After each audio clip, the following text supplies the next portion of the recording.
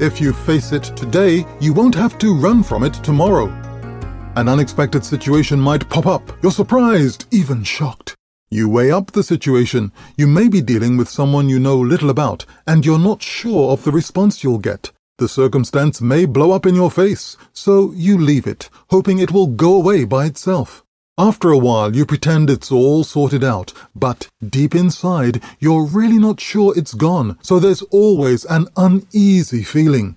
You know that at some point you have to face the situation head-on. It's the only way to deal with it.